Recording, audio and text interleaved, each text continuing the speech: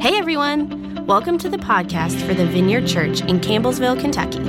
If you haven't already, we encourage you to check out our audio archive at vineyardcampbellsville.org. You can also subscribe on iTunes or wherever you like to get podcasts. And now, here's this week's message. You may have noticed we're still in the round. Even though we wrapped up our series, we really enjoy this setup. So we're going to keep it up just a little while longer at least. And we have found that it helps encourage everyone to stay awake when there's people staring at you from across the room. I know that's the case for me anyway. But we actually are starting a new series today on the kingdom of God. And if you've been in the vineyard any amount of time, you've heard us talk about that quite a bit.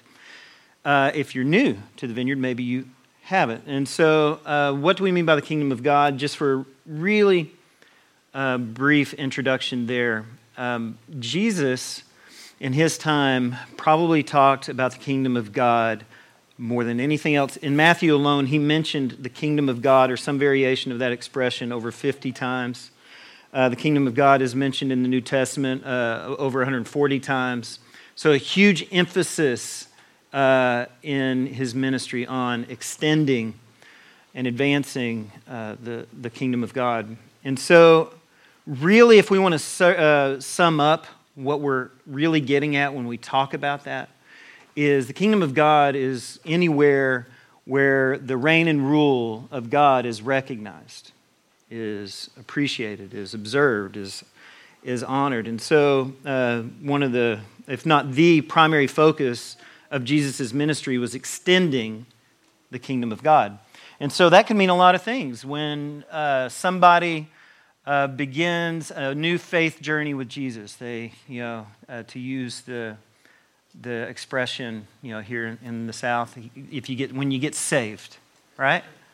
When you begin following Jesus, you give your heart to Jesus. That is the kingdom of God advancing. The kingdom of God can also look like just praying for the sick, regardless actually of whether or not they get better. Just even the act of praying for a sick person is kind of, the kingdom of God being honored and recognized. Does that make sense? And so we want to have 4 weeks that we're going to spend talking about the kingdom of God, but how it influences, how it defines specific areas in our life. And so today specifically, what we're going to be looking at is the question of identity. All right? So identity. And so if you are a follower of Jesus, and it's your desire to follow Jesus, and it's your desire to see the kingdom of God advance, how should that influence our view of identity? So culturally speaking, we place a really high value in self-awareness and understanding, right? That's sort of a big deal. We have things like the Myers-Briggs and the Enneagram and all these other tests that endeavor to help us understand who we are, why we think and feel the things that we think and feel, and why we do the things that we do. And I certainly don't dispute the value of those things. In fact, I actually think most of those exercises can be really helpful.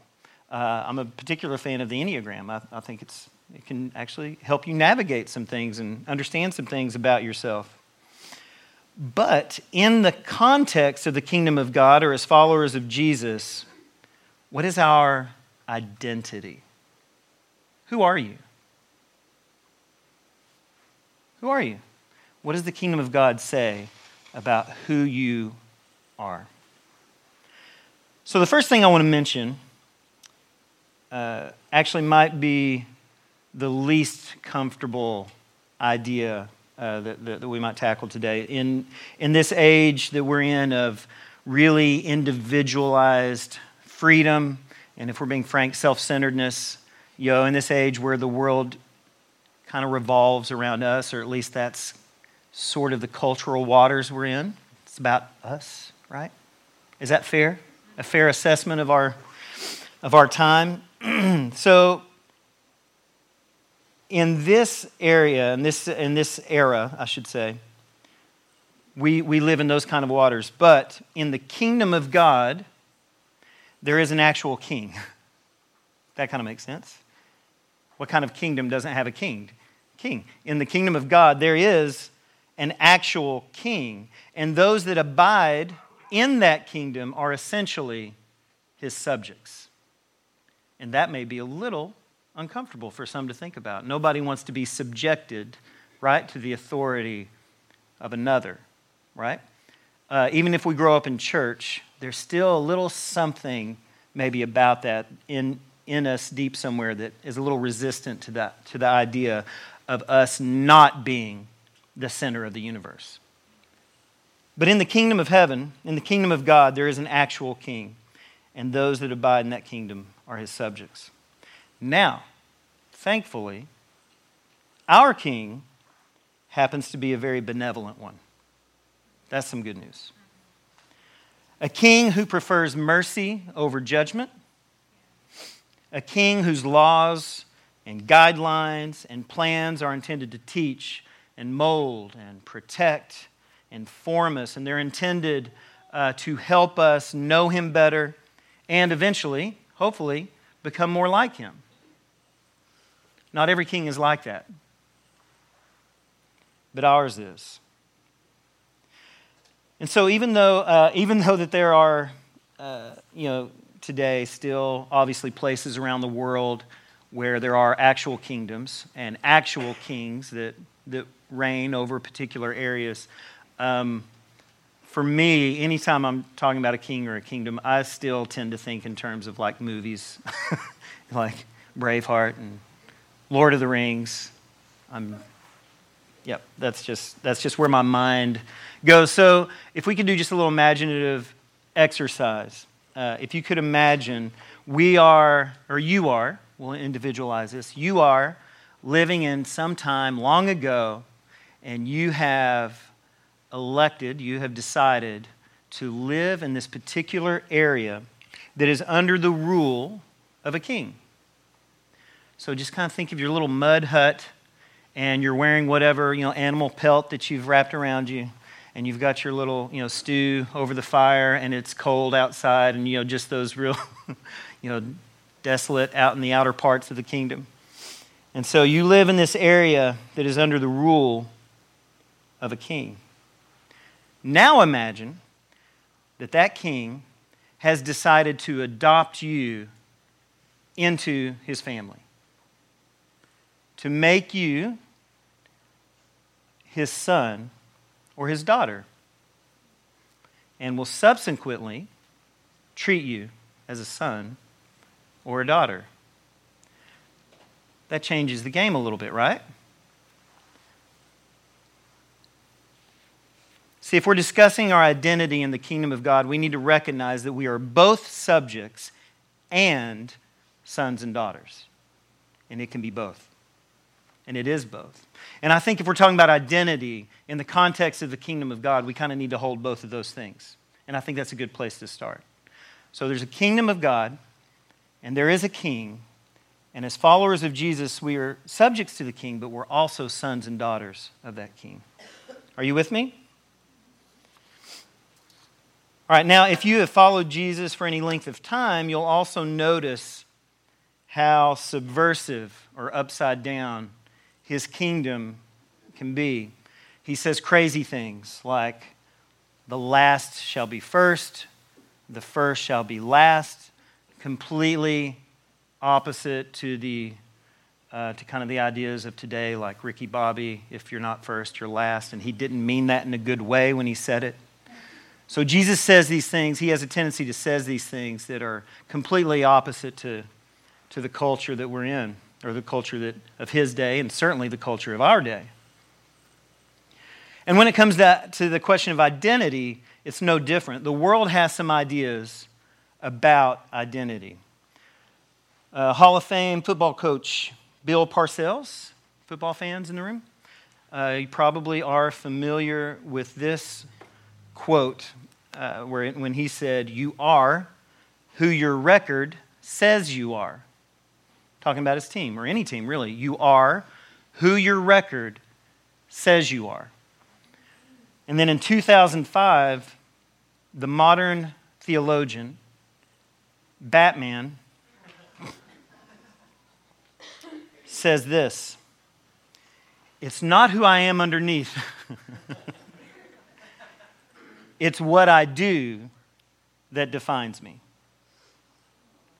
It's not who I am underneath. It's what I do that defines me. And to both of these things I say, not bad, actually. I actually think there is some wisdom in those statements, and I agree to a point, but only to a point. To Coach Parcells, he's right. Like, no matter how talented your team may be, if your record isn't good enough to make the playoffs, you won't make the playoffs. It doesn't matter how loaded your roster is. You are who your record says you are. And my poor Tennessee Volunteer men's basketball team, who is literally having, I'm from Tennessee, forgive me, new people that didn't know that about me. They're literally having one of the best seasons that they've ever had. And it could still end up being the best season they've ever had, but it's inarguably one of the best seasons they've ever had. Had a 19-game winning streak at one point, and through probably the first 3 quarters of the season, everyone viewed them as the best team in the SEC, in the conference that they play in. And they stumbled a little bit down the stretch, and now they're essentially third going into the SEC tournament. And in my heart of hearts, I can believe if I want to that they're the best team in the SEC, but they are who their record says they are, and they should have closed those games out because the standings say they're number 3, right? You are who your record says you are. And as Batman said, what you do will define you to a large degree. What you do will define you to many folks around you. That expression reminds me a little bit of another expression. The road to hell is paved with good intentions, right? There is an extent to which in some areas, in some ways, it doesn't matter what you want to do or thought about doing, right? Your actions speak louder. We can just throw out all the cliches, right? So there's some wisdom to that. There's some truth to that. Your actions will largely define your story. But I think maybe what we need to do is draw a distinction between our story and our identity. I think what we need to do is maybe differentiate those two things a little bit. Story is important. Your story is very important. But maybe we've given it just a little bit too much importance. Culturally speaking, we're pretty obsessed with our story, right? And I get it. After all, our story is kind of the way in which we can stand out. It's kind of the way that we can be interesting. It's kind of the way that we can affect change and influence people and be relevant and be different. Those aren't small things. There's some importance there and so on. And many of us give some serious time and attention into curating our stories on social media, right? Curating our social media presence. In some platforms like Facebook and Instagram, they even have special stories options. So they have their regular feed where you just post your normal pictures or your quotes or your posts and all those things. But or you can place this in your stories feed. It's a big deal. Story is a big deal in our culture. What's your story? What's different? What's unique about your story? We are a little bit obsessed with it.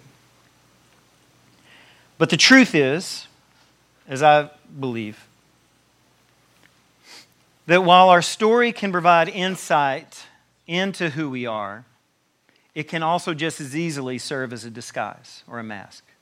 So your story can provide insight into who you are, but it can also mask who you are. So at its best, our story can illuminate our identity. Our story can illuminate who we are, but it doesn't create who you are. Your story doesn't ultimately define who you are. There's an author and pastor, his name's Kurt Willems, and he put it this way: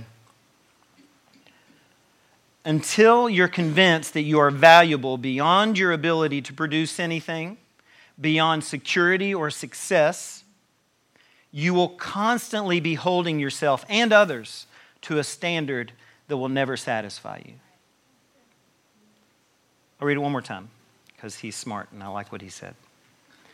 Until you're convinced that you are valuable beyond your ability to produce anything, beyond security or success, you will constantly be holding yourself and others to a standard that will never satisfy you. So if Willems is onto something more so than Coach Parcells or Batman, what actually does define our identity? Seth, can we put up the Ephesians chapter 1, 4 through 14? So we're going to read a passage that, of course, there's a lot of passages that speak to this. I like this one because there's just a lot. There's a lot in here that points to how the Lord views us. Excuse me. Praise be to the God and Father of our Lord Jesus Christ, who has blessed us in the heavenly realms with every spiritual blessing in Christ. For he chose us in him before the creation of the world to be holy and blameless in his sight. In love, he predestined for us for adoption to sonship through Jesus Christ, in accordance with his pleasure and will, to the praise of his glorious grace, which he has freely given us in the one he loves. In him we have redemption through his blood, the forgiveness of sins, in accordance with the riches of God's grace that he lavished on us. With all wisdom and understanding, he made known to us the mystery of his will, according to his good pleasure, which he purposed in Christ, to be put into effect when the times reach their fulfillment, to bring unity to all things in heaven and on earth under Christ. In him we were also chosen, having been predestined according to the plan of him who works out everything in conformity with the purpose of his will, in order that we, who were the first to put our hope in Christ, might be for the praise of his glory. And you also were included in Christ when you heard the message of truth, the gospel of your salvation. When you believed, you were marked in him with a seal, the promised Holy Spirit, who is a deposit guaranteeing our inheritance until the redemption of those who are God's possession, to the praise of his glory. Not bad. This passage is loaded. We could all, honestly, we could do like a multi-week study just mining this. But I pulled out a few highlights for today's discussion. Here are some things that this passage says about us, about you. We are blessed with every spiritual blessing. I don't even know what that means. Apparently, there's more than one spiritual blessing, and we're blessed with all of them.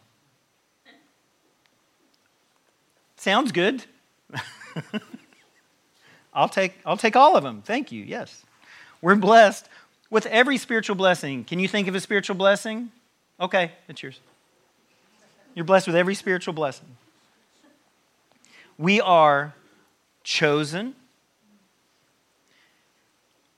We are, and this may be one of the ones we have most difficulty with, we are holy and blameless in his sight.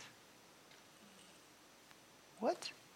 We are adopted sons and daughters by both pleasure and his will.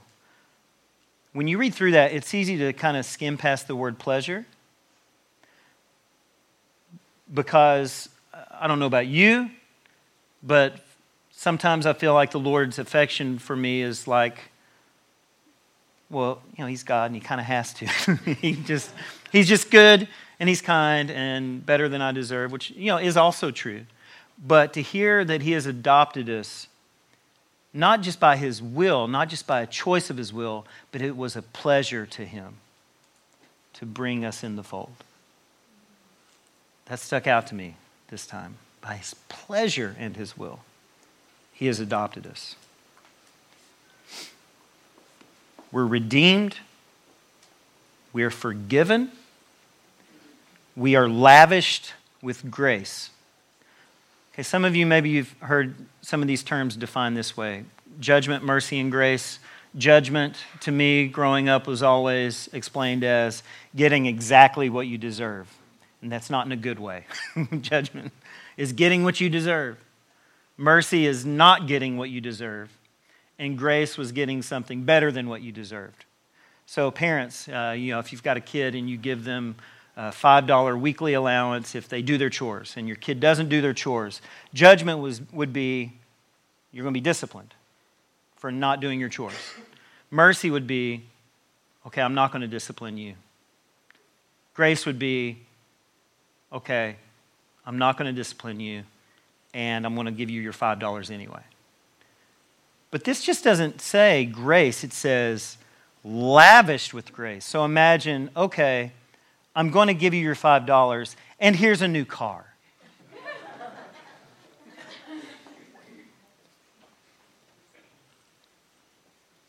Lavished with grace. That's a little bit above and beyond. Right? We are marked by the Holy Spirit.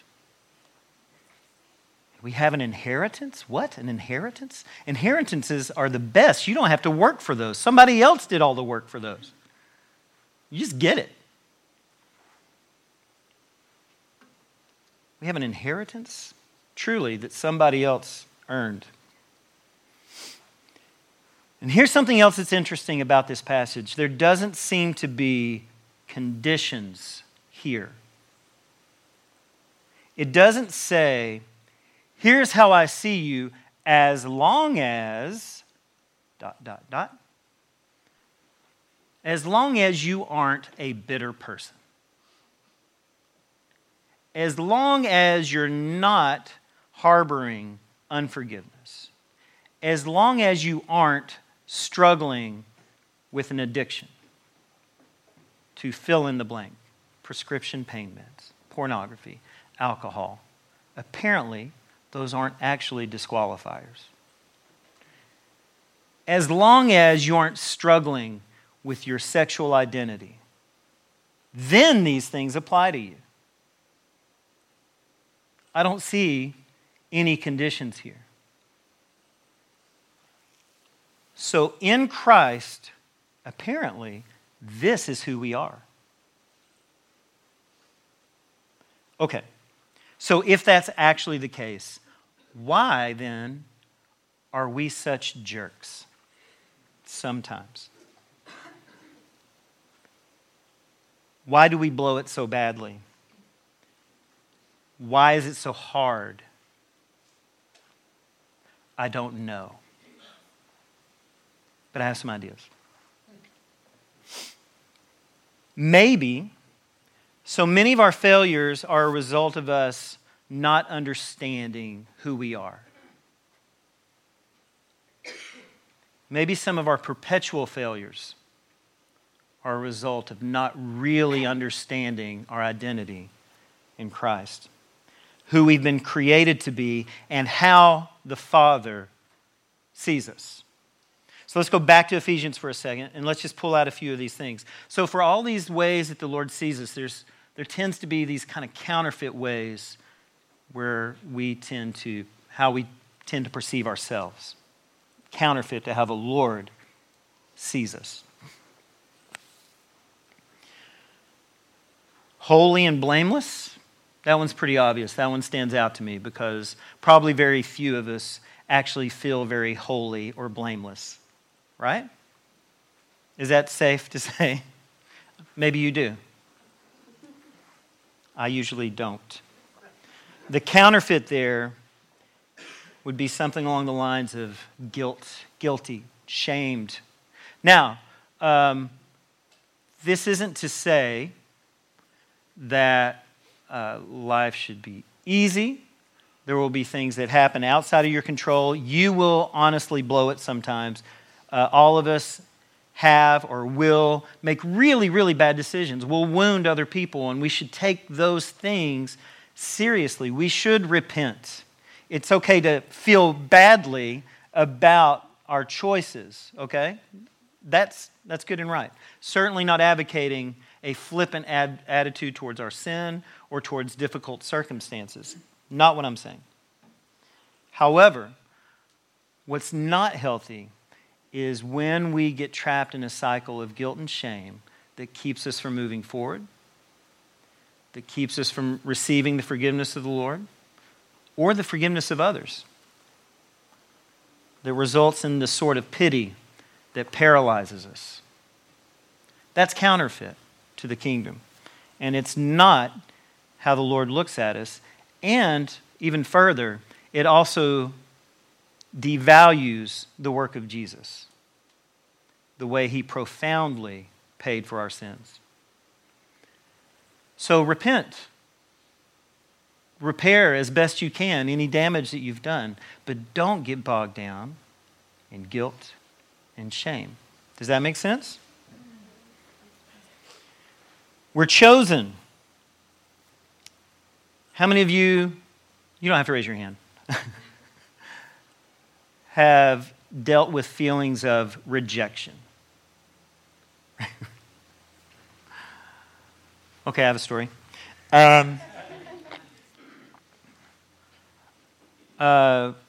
You can probably tell that growing up, just from looking at me, that I loved basketball, given my height. And so in 6th grade, I tried out for the basketball team and did not make it, and did not deserve to make it my 6th grade year. But I worked really hard, and so my 7th grade year, I had improved, and I did not make the team my 7th grade year. But 8th grade, I also didn't make the basketball team. And I honestly felt at that time like I was probably good enough to make the team, but they kind of had their guys at that point. And so I thought, fresh start, 9th grade, keep working, which I did. And so get to high school. Of course, they have varsity. And even as a 14-year-old, I didn't have such delusion of grandeur to think that was an option. So really hoping more for the JV, which I didn't make. But the good news is they had a freshman team, which I also didn't make. So I kept working, and my sophomore year, I didn't make the team. I was doing camps. I was playing rec ball, right? Trying to get some organized, not just backyard stuff, trying to learn how to play with others, which is important in a team sport. And my junior year, I remember the tryout so vividly. The coach was actually my Latin professor. That's a whole other story. Took some really bad advice and signed up for Latin. And he was also the sponsor of FCA, which ironically I was very involved in despite my athletic failures. But I had the fellowship and the Christian part down. So I was around this guy a lot and really, really liked him. And I think he liked me as well. And I remember in my junior year in the tryout, specifically, one of the drills was like the shuttle run. So they're trying to see how quick you can cut. And I remember him cheering me by name. I don't remember him cheering anybody else, but saying, "Come on, Andrew, you got to make the team." And I thought, well, this is good because he makes the decisions. He's the coach.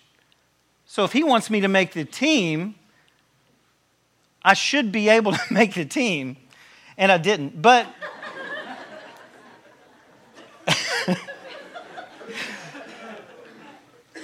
and I didn't try out my senior year.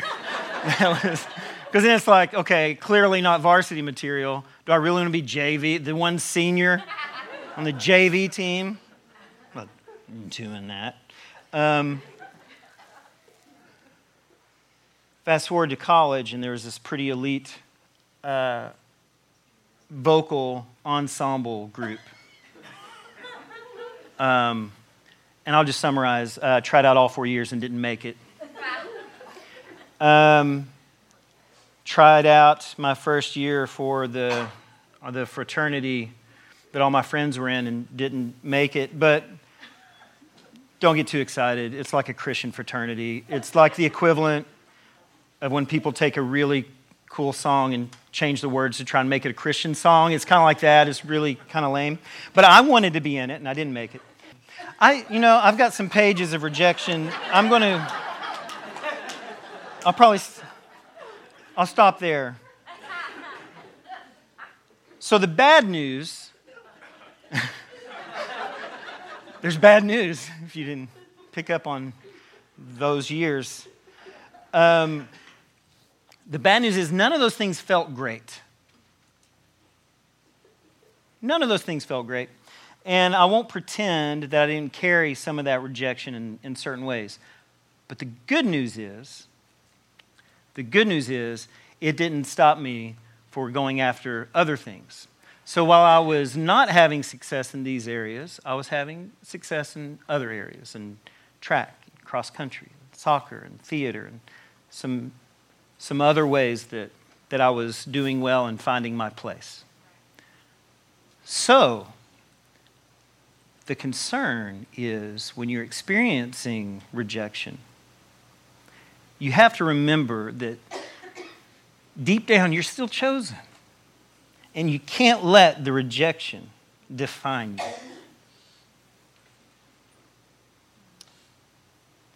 Some of you, maybe your home life growing up wasn't great. Maybe you didn't know one of your parents. Maybe you didn't know either one of your parents. Maybe you came up through a system, right? Maybe you are in your 30s, 40s, 50s, or so on, and you still deal with a sense of orphanhood, regardless of what your current situation is. Does that make sense? But what your identity actually is you've been adopted into a family. And this is a family. You've been adopted into this family. You've been adopted into the family of God. And you have brothers and you have sisters, and they can be jerks and they can fail you, right? But you've been adopted by a perfect Father who loves you perfectly. And so the truth of your identity is that you're not an orphan. You're adopted into a family. Let's see. How are we doing? Probably should wrap it up. I'll give you a biblical example here. But Seth, you don't have to pull the scripture up. I'll just paraphrase it for time. Prodigal son. Most of us are probably familiar with the story. There's two brothers, and one of the brothers asks their dad for his inheritance early. He gets it, and he goes, and he blows it with wild living.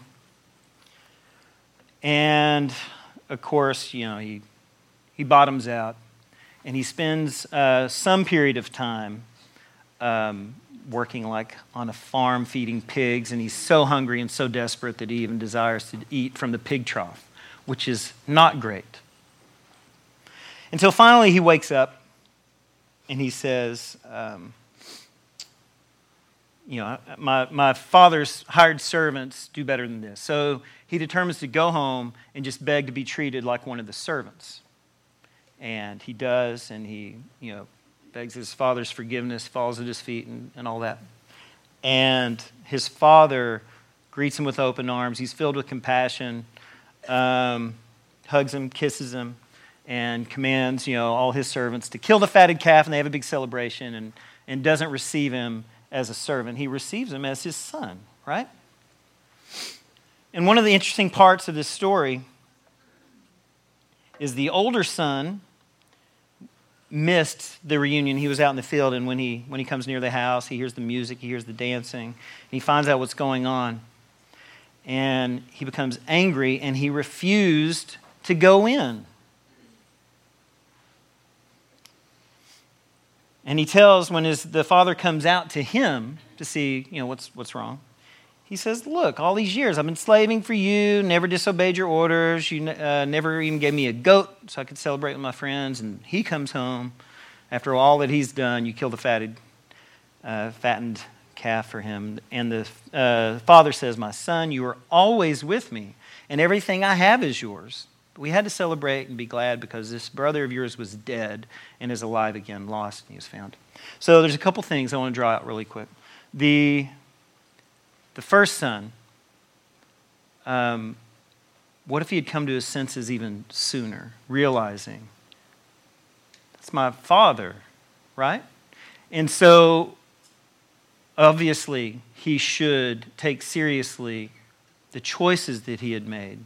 But he was laboring under this false belief that his father wouldn't receive him back or forgive him, right?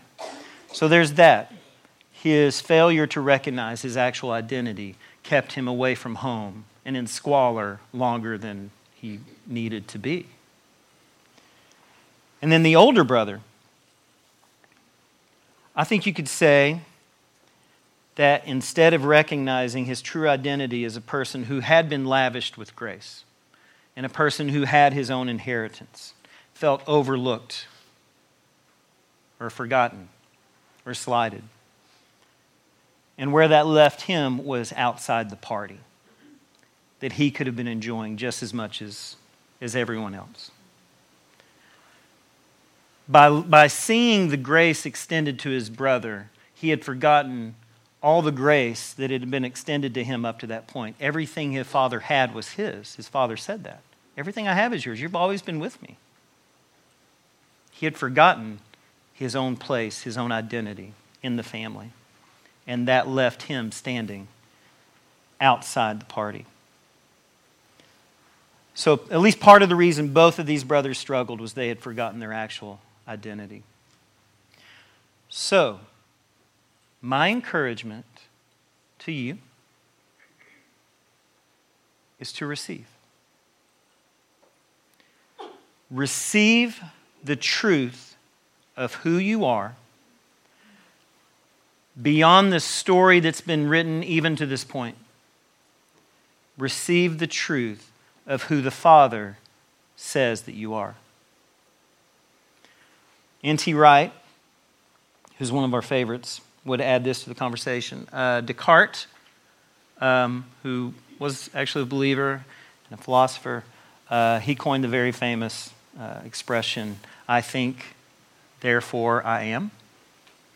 N.T. Wright puts a slight spin on this, and he says, I'm loved, therefore I am. He suggests it's in the act of receiving and giving love that we are best able to know ourselves.